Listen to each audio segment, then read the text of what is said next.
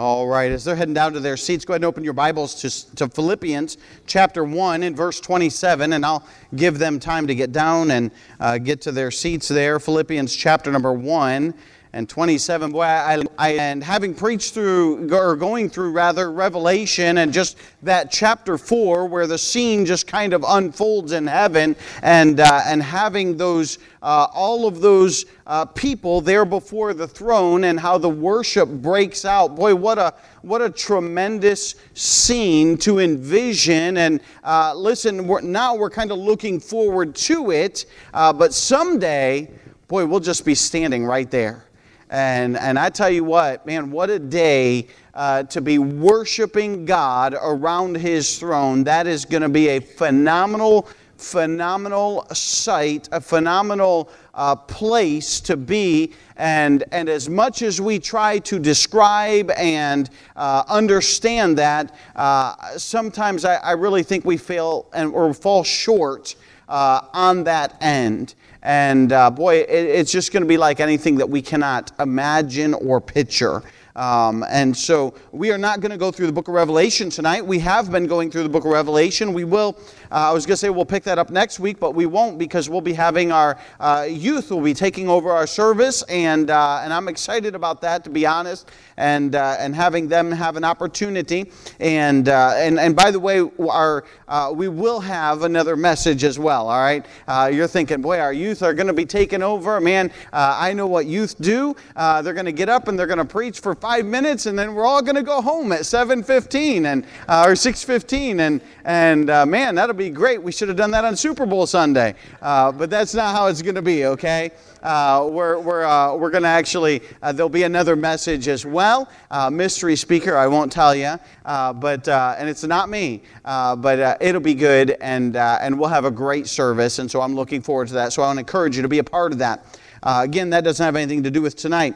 Striving together. As we think about our theme, in Philippians chapter 1 and verse number 27, the Bible says, "Only let your conversation be as it becometh the gospel of Christ, that whether I come and see you, or else be absent, I may hear of your affairs, that ye stand fast in one spirit, with one mind, striving together for the faith of the gospel." Let's stop right there and let's pray. Father, we thank you for your goodness to us. And we thank you, Father, for the privilege and the opportunity that we have to be in your house, gathered around your word. Father, I pray that you would use me. God, I pray that you would speak to hearts as only you can. And God, I'll be careful to give you the honor and glory for all that's said and done. And Father, we certainly thank you for that. In Jesus' precious name we pray.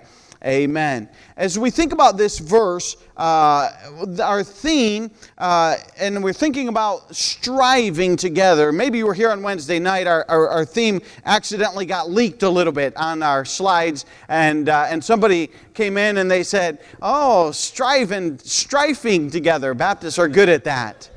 And I thought, yeah, Baptists are good at that. Sadly, we're known for striving together. And so I looked up that word strive, and I want to define it for you, lest there be any confusion. And so we're all on the same page about what we're talking about. Strive, and the verb strive, means to make efforts, to use exertions, to endeavor with earnestness, to labor hard. That is the first definition.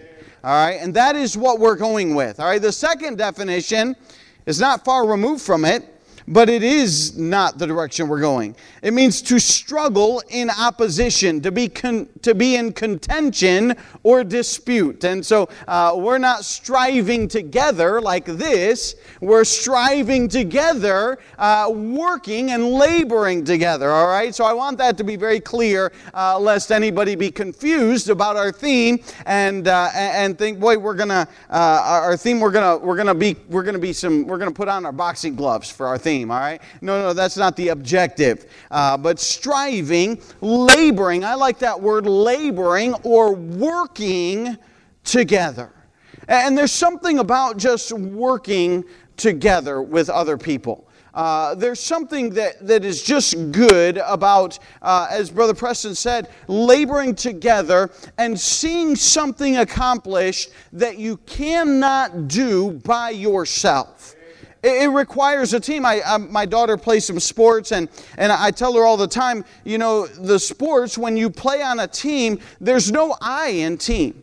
And it's not about you, but rather it's what about a group of people can accomplish working together. And listen, in a church, that's what we want.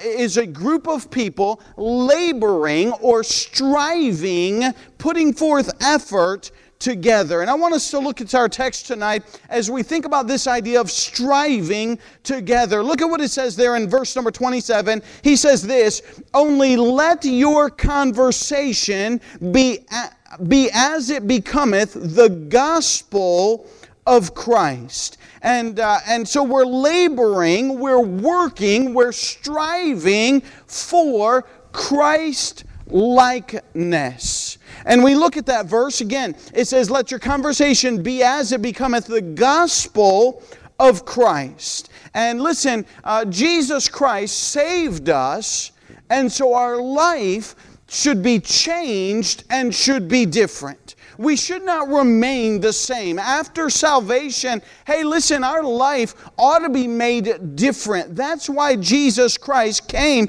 to this world. The Bible says in 2 Corinthians 5:17, "Therefore, if any man be in Christ, he is a new creature. Old things are passed away. Behold, all things are become new."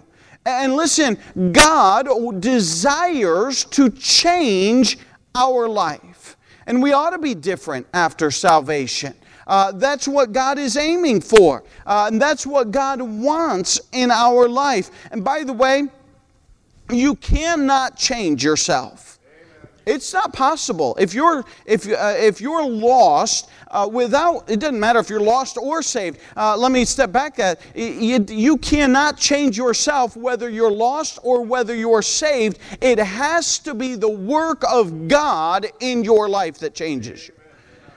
I'll never forget, a good friend, he came and preached here, Brother Humberto Gomez, and I've known him for a long time. And he gave his testimony. I can't remember if he gave it here when he was here or not, but Brother Humberto Gomez grew up, and his dad passed away when he was still a young child, and his mom had to go out. As the name would indicate, he's from Mexico. And his mom had to go out and get a job to support all her children. And I forget how many he had, but the crux of the story is this, that him and his brothers got into a lot of trouble. And he landed himself in jail on several occasions. And finally his mom came to him and visited him in jail and said, "Humberto, you have got to change your life." And Humberto Gomez said, "Mom, I want to. I don't know how." And that's the truth of most people. Many people, sometimes they think, well, I can change, but they don't realize they cannot. You cannot change your life without Jesus Christ. Long story short is he got saved, praise the Lord, and God changed his life.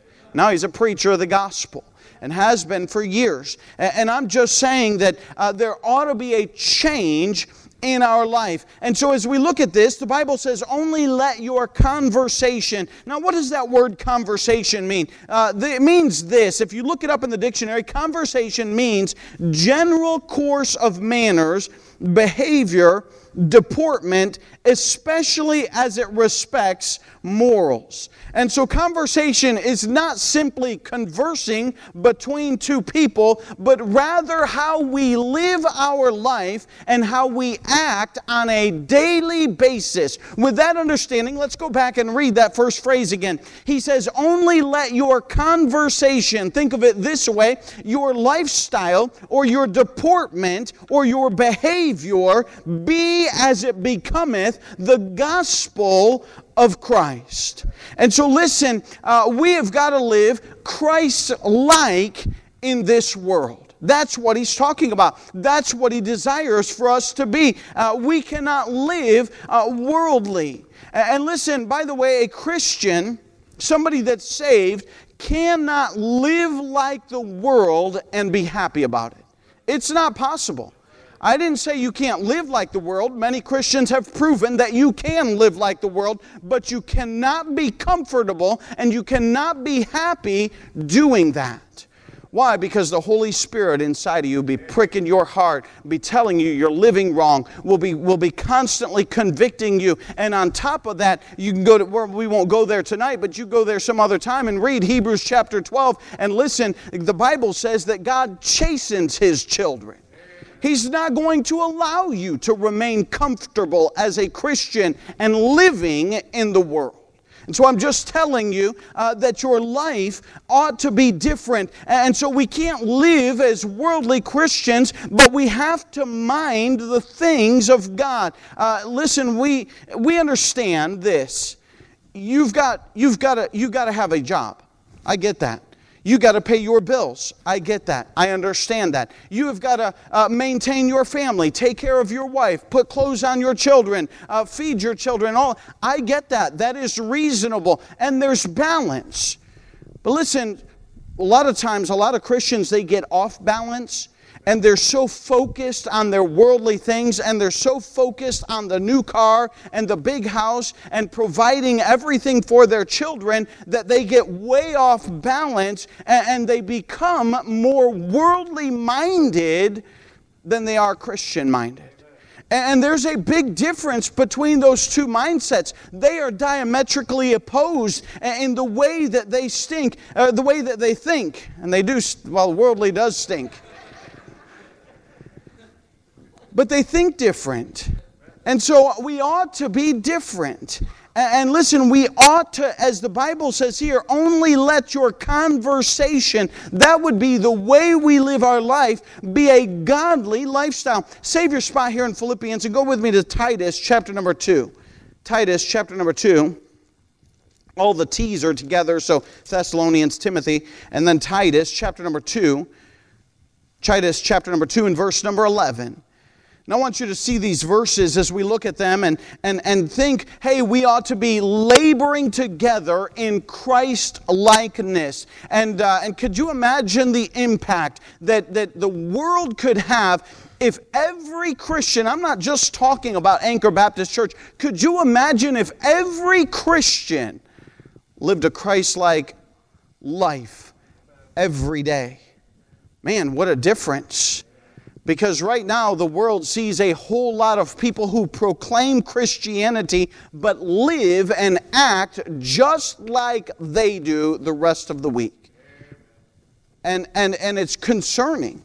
And so listen, we ought to strive to live a godly life. Titus chapter number 2, look with me in verse number 11 and we'll start there. The Bible says, "For the grace of God that bringeth salvation hath appeared to all men." In other words, hey, it's being preached and it's being published and it's being broadcast to all men as it should be, and it's available to all men. Verse number 12, "Teaching us that denying ungodliness and worldly lusts, we should live soberly, righteously, and godly in this present world, looking for that blessed hope and the glorious appearing of the great God and our Savior, Jesus Christ, who gave Himself for us, that He might redeem us from all iniquity and purify unto Himself a peculiar people, zealous of good works." Verse number 12 is where I want to focus just for a moment as we think about laboring in Christ-likeness. And I want you to notice what it says there. He says, teaching us that denying ungodliness. Listen, you know where ungodliness comes from? It comes from within us. Within every person, we have a sin nature that goes against godliness. Listen, to be honest with you, sometimes my flesh does not want to get up and go to church. I have to wake it up. I say, I've got to get up and I've got to get ready. I have to be there to be at church. Sometimes my flesh does not desire to get up and read the Word of God. I have to make it get up, and I've got to focus on the Word of God. And I've got to spend time reading the Word of God. The Bible says, and Jesus said rather in the Gospels, He said that the things from without don't defile a man, but rather the things from within. I believe it's in Mark chapter 7 or Matthew chapter 7. It talks about the heart, that it's corrupt, and from within comes adulteries and lying and all of those things. From within, that's ungodliness. And listen, every day our flesh pulls against us to go the wrong direction, and we need to, as the Bible says here, deny ungodliness in our own life. It's a requirement if we're going to live a godly life and if we're going to reach the world. Not only that, He doesn't just say denying ungodliness, but He says denying worldly lusts.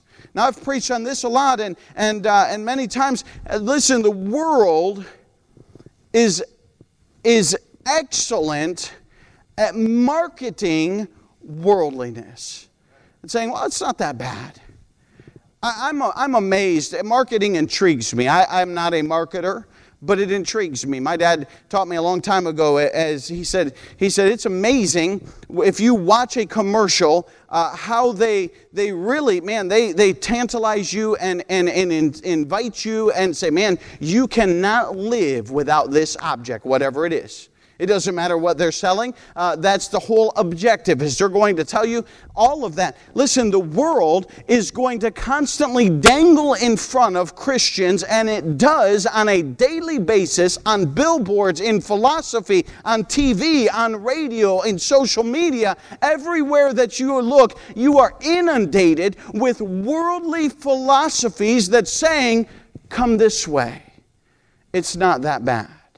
And they're constantly pulling against us. That's why God's Word says here in Titus chapter number 2 and verse number 12, denying ungodliness and worldly lust, because He knows that, hey, the world is going to be out there and they're going to be putting it before us, and we have to deny it. And then He goes on, that He says we should live soberly, righteously, and godly. And I love this last phrase, in this present world. Hey, listen, praise the Lord, God's Word is just as relevant today as it was several hundred or thousand years ago when it was written. And I'm just telling you that, hey, God's Word is still relevant, and He says that today, in this present world, that we can live a sober, righteous, godly life, and we ought to. We're striving together to live a godly life. Deny ungodliness, deny worldly lusts, and live soberly, righteously, and godly. Hey, listen, we have got to live like a Christian. We have got to live Christ-like 7 days a week, 24 hours a day, 365 days a year. You know what that comes up to? It comes to 8,760 hours a year. You say, well, that's wonderful. I never knew how many hours a year. You know what most, maybe present company excluded, you know what many Christians do? They live 2, maybe 4 hours a week for 52 weeks a year, a godly life. You know what that comes out to? 208 hours. You know why we're not impacting the rest of the world? We're not even living, I don't even know the math. 208 over, if you're really good and fast with math, 208 over top of 8,760.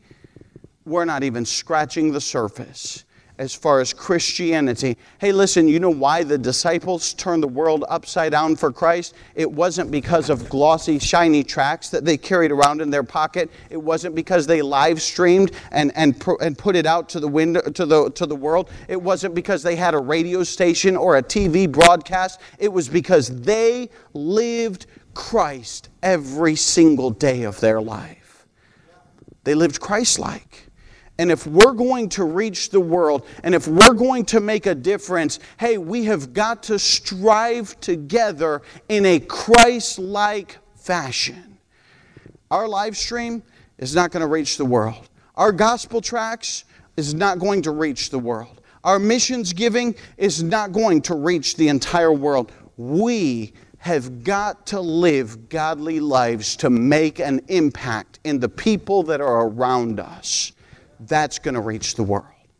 We need to strive together. We need to labor in Christ's likeness. Philippians chapter 2 or chapter 1 and verse number 27, back to our text. We need to labor in Christ's likeness. Not only do we need to labor in Christ's likeness, but listen, the Bible says here as we go down, he says, only let your conversation be as it becometh the gospel of Christ, that whether I come and see you or else be absent, I may hear of your affairs. Then he says this, that ye stand fast in one spirit with one mind. Not only must we labor in Christ's likeness, that people would look at our lives and hear the gospel from us, but we must labor in church unity.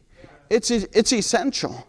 Hey, it's so essential that the Apostle Paul wrote an entire chapter, and I'm sure more than that, dealing with the topic. In 1 Corinthians chapter number 12, go there. We won't spend all night there, but I do want you to see this in 1 Corinthians chapter number 12. I want you to notice that Paul is talking about the body, and he's talking about the way that the body works, and he's equating that to the local church. And look at what he says there in 1 Corinthians chapter number 12. Back in Philippians, he says, stand fast in one spirit and in one mind. And that's kind of the idea here, that we would labor in church unity. I want you to notice in 1 Corinthians chapter 12 and verse number 6, notice this.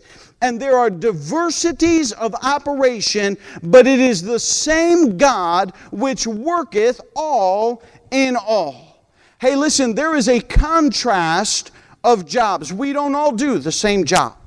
Could you imagine if we all preached tonight and everyone was up here preaching at the same time? Because Lord knows we don't have time to get through everyone preaching tonight.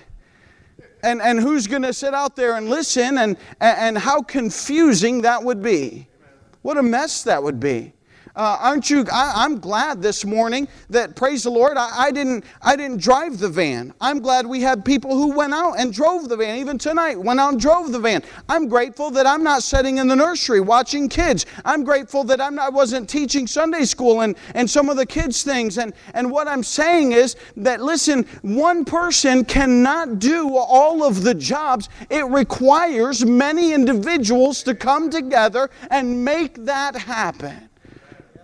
The choir that sang tonight, man, that was a blessing. I enjoyed that. You know what that is? Many voices coming together for the same cause and singing for the honor and glory of God. What a blessing that we can have that. And there's a contrast of jobs. We don't all do the same job. Hey, listen, and while we're thinking about that contrast of jobs, I put this down. Hey, stay in your lane. You know, it's easy. It is easy to criticize other people's jobs. You know what? When I sit over here and I sit and I play the piano, which I don't. I'm sitting over here playing the piano. It's easy for me to criticize the sound guy. Man, he didn't turn me up. Man, he's made me squawk.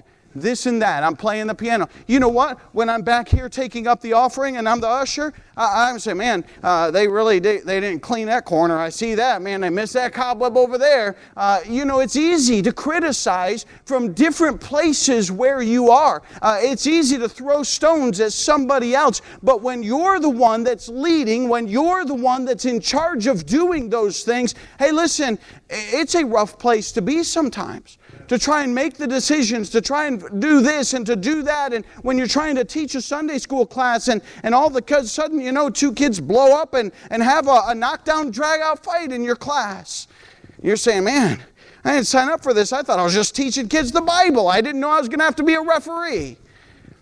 It's easy to criticize. Hey, listen, we need to be careful that we don't get so critical of other people, and that we can work together and say, man, I really need to. If you see something wrong, you know what the best thing to do is? Pray for it. Say, well, I pray that works better. Because it's easy to sit in different places and say, well, there's a problem or there's a problem. But it's not easy to all pull together and say, well, that is a problem. I see the problem. I'm going to pray that the Lord gives that guy wisdom to fix that. I'm going to pray that can be resolved, or that situation can be fixed, and I'm going to ask God to be a part of it. I'm just saying there's a contrast of jobs. There's many different places to get involved, and there's many things that can be done. And listen, it's easy to stand and say, well, they're not doing this or that. But hey, are we doing something? We need to be involved. I commandeered a rope for tonight. And I thought, I have a little illustration we can use. Brother Tanis, could you help me with this? I asked Brother Tanis to help me. And I didn't ask any little kids to help me. So I'm going to ask all the little kids to help me right now. If you're a little kid, come on up here. You grab that. No, don't tie it around your neck. Please, please, please. No. We're going to have a little tug of war right here. And I want all you kids over here, come on up here. Come on up here, Adeline. Come on up here, Christina. You're a teenager, but you're small in body and small in frame. And come on up here, Jason. We need your help. We definitely need your help. All right. Now here's what I want you guys to do. I want you to take this rope. I want you all to get in there, grab that rope. Here you go. You can move up a little bit. I'm not untangling all that. There you go. Just grab on there. Get in there. All right. Now we got everyone. No, don't pull yet. Don't pull. Everyone got in? Everyone got in? All right. Good. Now. All right. Now. I was trying to think how to do this. Let's do this. Everyone who is wearing red, just kind of step back for a minute. Let go of your rope. Everyone who's wearing red. Good. Okay. You can step back. Aisley, just step back for a moment. All right, now we just got two people here holding on. Now, you think these two girls can pull Brother Tanis? Oh yeah. I don't think they can. Okay. Now, to make matters worse, all right, you get a hold. Get ready. Now you guys pull just a little bit. Now they didn't come dressed for this. Okay. Now, as they're pulling, I want all you guys to criticize. Look at them girls. Look how they're pulling like girls. My goodness. Who wears high heels to play tug of war? Well, good night. What were you thinking? You didn't come dressed for this. You should have wore your sneakers. We criticize, and what's happening? There's no progress being made. It's easy to stand here and to throw stones at those two who are pulling away, and they're trying to accomplish something, but when we're just criticizing, we're really of no value or no help. I want you guys to grab the rope, all you that are wearing red, all you guys that were out, okay? Now, Sydney, why don't you come on this side of the rope? Can you duck under there? There we go. All right, perfect. All right, now, all of you that are wearing red, if you're standing on this side of the rope, I want you to pull that away. If you're wearing red and you're standing on that side of the rope, I want you to pull that away. And only Christina and Adeline are going to be pulling that. Adeline, pulling that away. I probably mispronounced your name both times. All right, you got it? You understand? So you're pulling. Jason, you're pulling this way. Sydney, you're pulling this way. Aisley, you're pulling that way. Grace, you're pulling that way. All right, let's see if they can pull Brother Tanis this time. No. What is going on? Oh, my. Oh, hold it. We don't want no broken arms. Not tonight. You see what happens when they're not all pulling the same direction? No, they all got a hold of the rope. And they're all saying, well, I'm involved and I'm doing something, but the direction that they're pulling is not consistent with the whole of what they're trying to accomplish. And in the end, it caused some people to fall down. And it's going to cause some problems, and it's going to cause and they're not going to accomplish anything. Now, we turn all these kids loose and let them pull. I think they probably can outpull Brother Tanis. And if not, I might jump in and help them. All right, you guys ready? Get a good hold. And give it, let's see if you can play tug of war. Now don't fall back on any pews over there, all right? And go ahead and give them a pull. Oh yeah, look at that. There you go. See what happens? That's good, that's good, that's good. Good job, guys. See what happens when you work together. Hey, we've got to labor, church, together in unity. Good job, guys. You can go seated. Thank you so much for your help. They did a good job. When you labor together, when you work together, you can accomplish something that one person and even two people cannot do together. When you're not standing there and just, even if they were cheering them on, not criticizing them, even if they were saying, you got this, and they were trying to encourage them and help them, they still wouldn't have got it done. Because just that encouragement was not enough. And even getting involved, but then pulling in the wrong direction or not going the way that everyone else is going is causing a problem. And listen, when they all got together and they all pulled, even though they were smaller and even though they weren't as strong as Brother Tanis, hey, listen, what I'm saying is when we all get involved and we're all busy trying to pull in the same direction so that we can accomplish something for the Lord Jesus Christ, hey, great things can be accomplished when we work together. Back in 1 Corinthians chapter number 12, just note these three verses. Verse number 11, he says this, but all these worketh that one and the selfsame Spirit, dividing to every man severally as he will. Verse number 14, but the body is not one member, but many. Verse number 20, how are they, but now are they many members, yet but one body. Listen, laboring together, we can accomplish things. The van drivers go out and they bring those boys and girls to come to church, and the Sunday school teacher will teach, and then we'll try and get them to go to camp, and maybe a camp counselor will lead them to the Lord. But listen, it's the involvement of every person that has sent a text, every person that has visited, every person that has taught them in their class, every person that has taken upon themselves to help with that child and get that child to church and see them saved. It is a group effort. And then we're working together to see those things accomplished.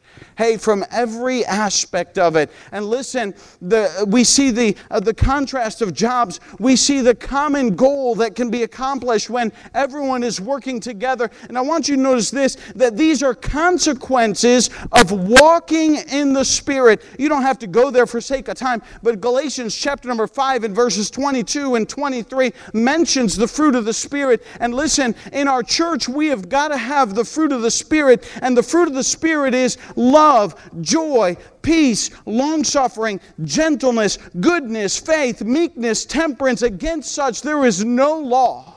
Hey, in a church, if we're walking in the Spirit, and I'm walking in the Spirit, and you're walking in the Spirit, we'll have love, joy, peace, long-suffering, gentleness, meekness, temperance. We'll have these things amongst each other. That means we may not all agree on everything, but we'll work together. Though I think, well, he should have been standing on that side of the rope when he was pulling. Fine, we'll just let it go. We'll allow a little bit of long-suffering to enter in as long as we're all pulling the same direction and trying to accomplish something for the honor and glory of God. Hey, we've got to work together. And you understand what I'm saying. You know who I am. I'm not saying we just whitewash sin and allow wickedness. I'm not talking about that at all. I'm saying, hey, give a little grace sometimes to people as we labor. And that comes as a result of us walking in the Spirit, hey, laboring in church unity, laboring in Christ-likeness. Not only that, but back in our text in Philippians chapter 1 and verse number 27, notice this at the end of the part. He says, well, in the beginning he says, only let your conversation be as it becometh the gospel of Christ. Then he says a little bit later on, he says, that ye stand fast in one spirit, with one mind, striving together for the faith of the gospel. Listen, laboring not only in Christ-likeness, not only laboring in the church unity, but also laboring in communicating the gospel of Jesus Christ. Listen, that's our goal of our church. I've preached that. I will continue to preach that. That is what we want. The very first and foremost thing is evangelize the lost. Listen, if we fail at this as a church, you know what will happen? I've seen it happen in churches. Now, I'm not trying to be unkind by any stretch of the imagination. I don't want it for our church. They get older. And as they get older, they're not evangelizing. They're not reaching the lost. They're not out giving out tracts and knocking on doors and canvassing in the community. And they're not doing anything for the gospel's sake. And as they continue to get older, they get older and it gets smaller and they get older and they get smaller. And eventually they fold and close their doors, sell their property, donate their missions to money, and they're done. And I'm not trying to be unkind. I've seen it happen to churches. As a missionary, I've watched churches close their doors. I can tell you, church after church, I can name them. I can tell you where they're located, where they were located. And they close their doors because they fail to evangelize. Hey, listen, our first and foremost purpose is to evangelize the lost. Secondly, and it cannot be far from that, laboring in to communicate the gospel. Not only are we to evangelize the lost, but we are to educate and edify the believers. That's just as important. And it cannot be neglected. We have got to disciple. We have got to train. We have got to teach people after they get saved. You know what a church looks like that only preaches and teaches soul winning and only preaches and teaches evangelistic meetings? They have a whole bunch of baby Christians who want to go out and reach the lost, and I applaud that effort, but there's no growth. There's no spirituality in the church. You end up with a church like Corinth that has problems after problems after problems. And when people come in, man, they bounce in, they get saved, and they bounce out. They're like, man, that place was a mess. We have got to edify. We've got to educate believers. Hey, listen, godly saints of God, I love the faithfulness of our people that have been in our church for years. And they're just wise. They've been around. They know the book. I thank God for that. We need you. We can't have a church of baby Christians. Could you imagine if we threw all the... we don't have very many kids in the nursery, but could you imagine if we just turned them loose in the nursery by themselves? Mamma mia. All the moms are saying, not my kid. Not going in that nursery. We won't do that, okay? But could you... What kind of a scene would that be? It'd be a disaster. That's what a church looks like that has no grounding and no education and no edification and no maturity in its Christianity, and all they do is soul win and that's it, and there's no growth. We have got to educate people, and we've got to learn, and we've got to grow. Hey, we have to evangelize the lost. That cannot be set aside. We have got to educate and edify the saved. And then lastly, I want you to notice this about laboring and communicating the gospel, that we have got to exalt the Lord. If our church becomes prideful because we're reaching the lost, or because we're educating the newly saved, and it all becomes about us, but if we got a real problem, and you're going to have another problem of a church. Hey, we have got to do it, as I preached this morning, striving to love the Lord. We have got to do it because we love the Lord. We have got to do it because we want Him to be exalted and honored and glorified in everything that we do in this church. 1 Corinthians 10:31 says this, "Whether therefore ye eat or drink or whatsoever ye do, do all to the glory of God." What a great verse. I went to camp as a kid. I love camp. I think kids should go to camp. I think, man, get them away from the world, get them under the preaching of the Word of God, and God does something in the life of young people. I remember I went to camp, and as I was at camp, we had a verse of the day, and every meal before we ate, we had to say in unison that verse, and we'd say it out loud. And we had one verse all day long, and we'd learn that verse. And every time they had a pool time, and every time we went to the pool, they had a verse for the pool time. And I thought, a verse for pool time, that's crazy. You know what it was? 1 Corinthians 10:31. Whether therefore ye eat or drink or whatsoever ye do, do all to the glory of God. And as a young person, I thought, if I'm swimming, I need to be swimming to the glory of God. You say, preacher, how can you swim to the glory of God? Listen, you have a pure mind, pure thought. We swam, let me clarify this for those who don't know. We swam, the boys had a swim time and the girls had a swim time. We had separate swim times. But still, we wanted, you know what? You don't get mad at somebody else because they jump in the pool and splash you. You be kind one to another. You glorify God in everything that you can do. And I learned as a young person that even if I'm swimming, even if I'm playing sports, even if I'm doing anything, and it's not wrong to do those things, but we do them to His honor and His glory. That means we're mindful of Him in everything that we do. And we're aware that He is there and that we would point our honor and glory to God.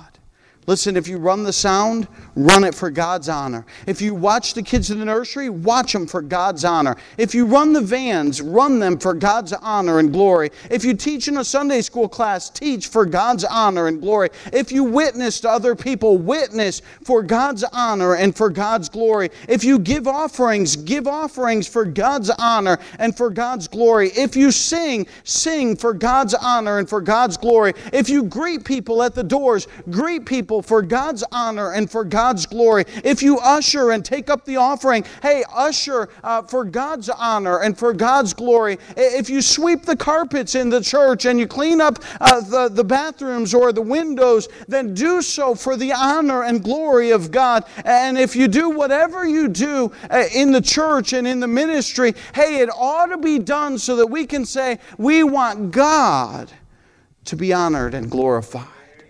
I'm not looking to honor myself. I'm not looking to move myself up a position. I'm not looking to be noticed by everyone else, but I want God to be honored and glorified.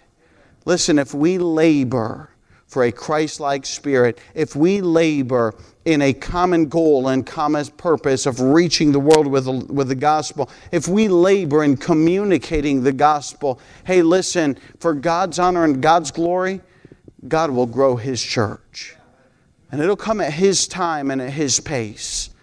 And we'll say, hey, praise the Lord for everything that's said and done. We want to strive together with every head bowed and every eye closed as we stand to our feet.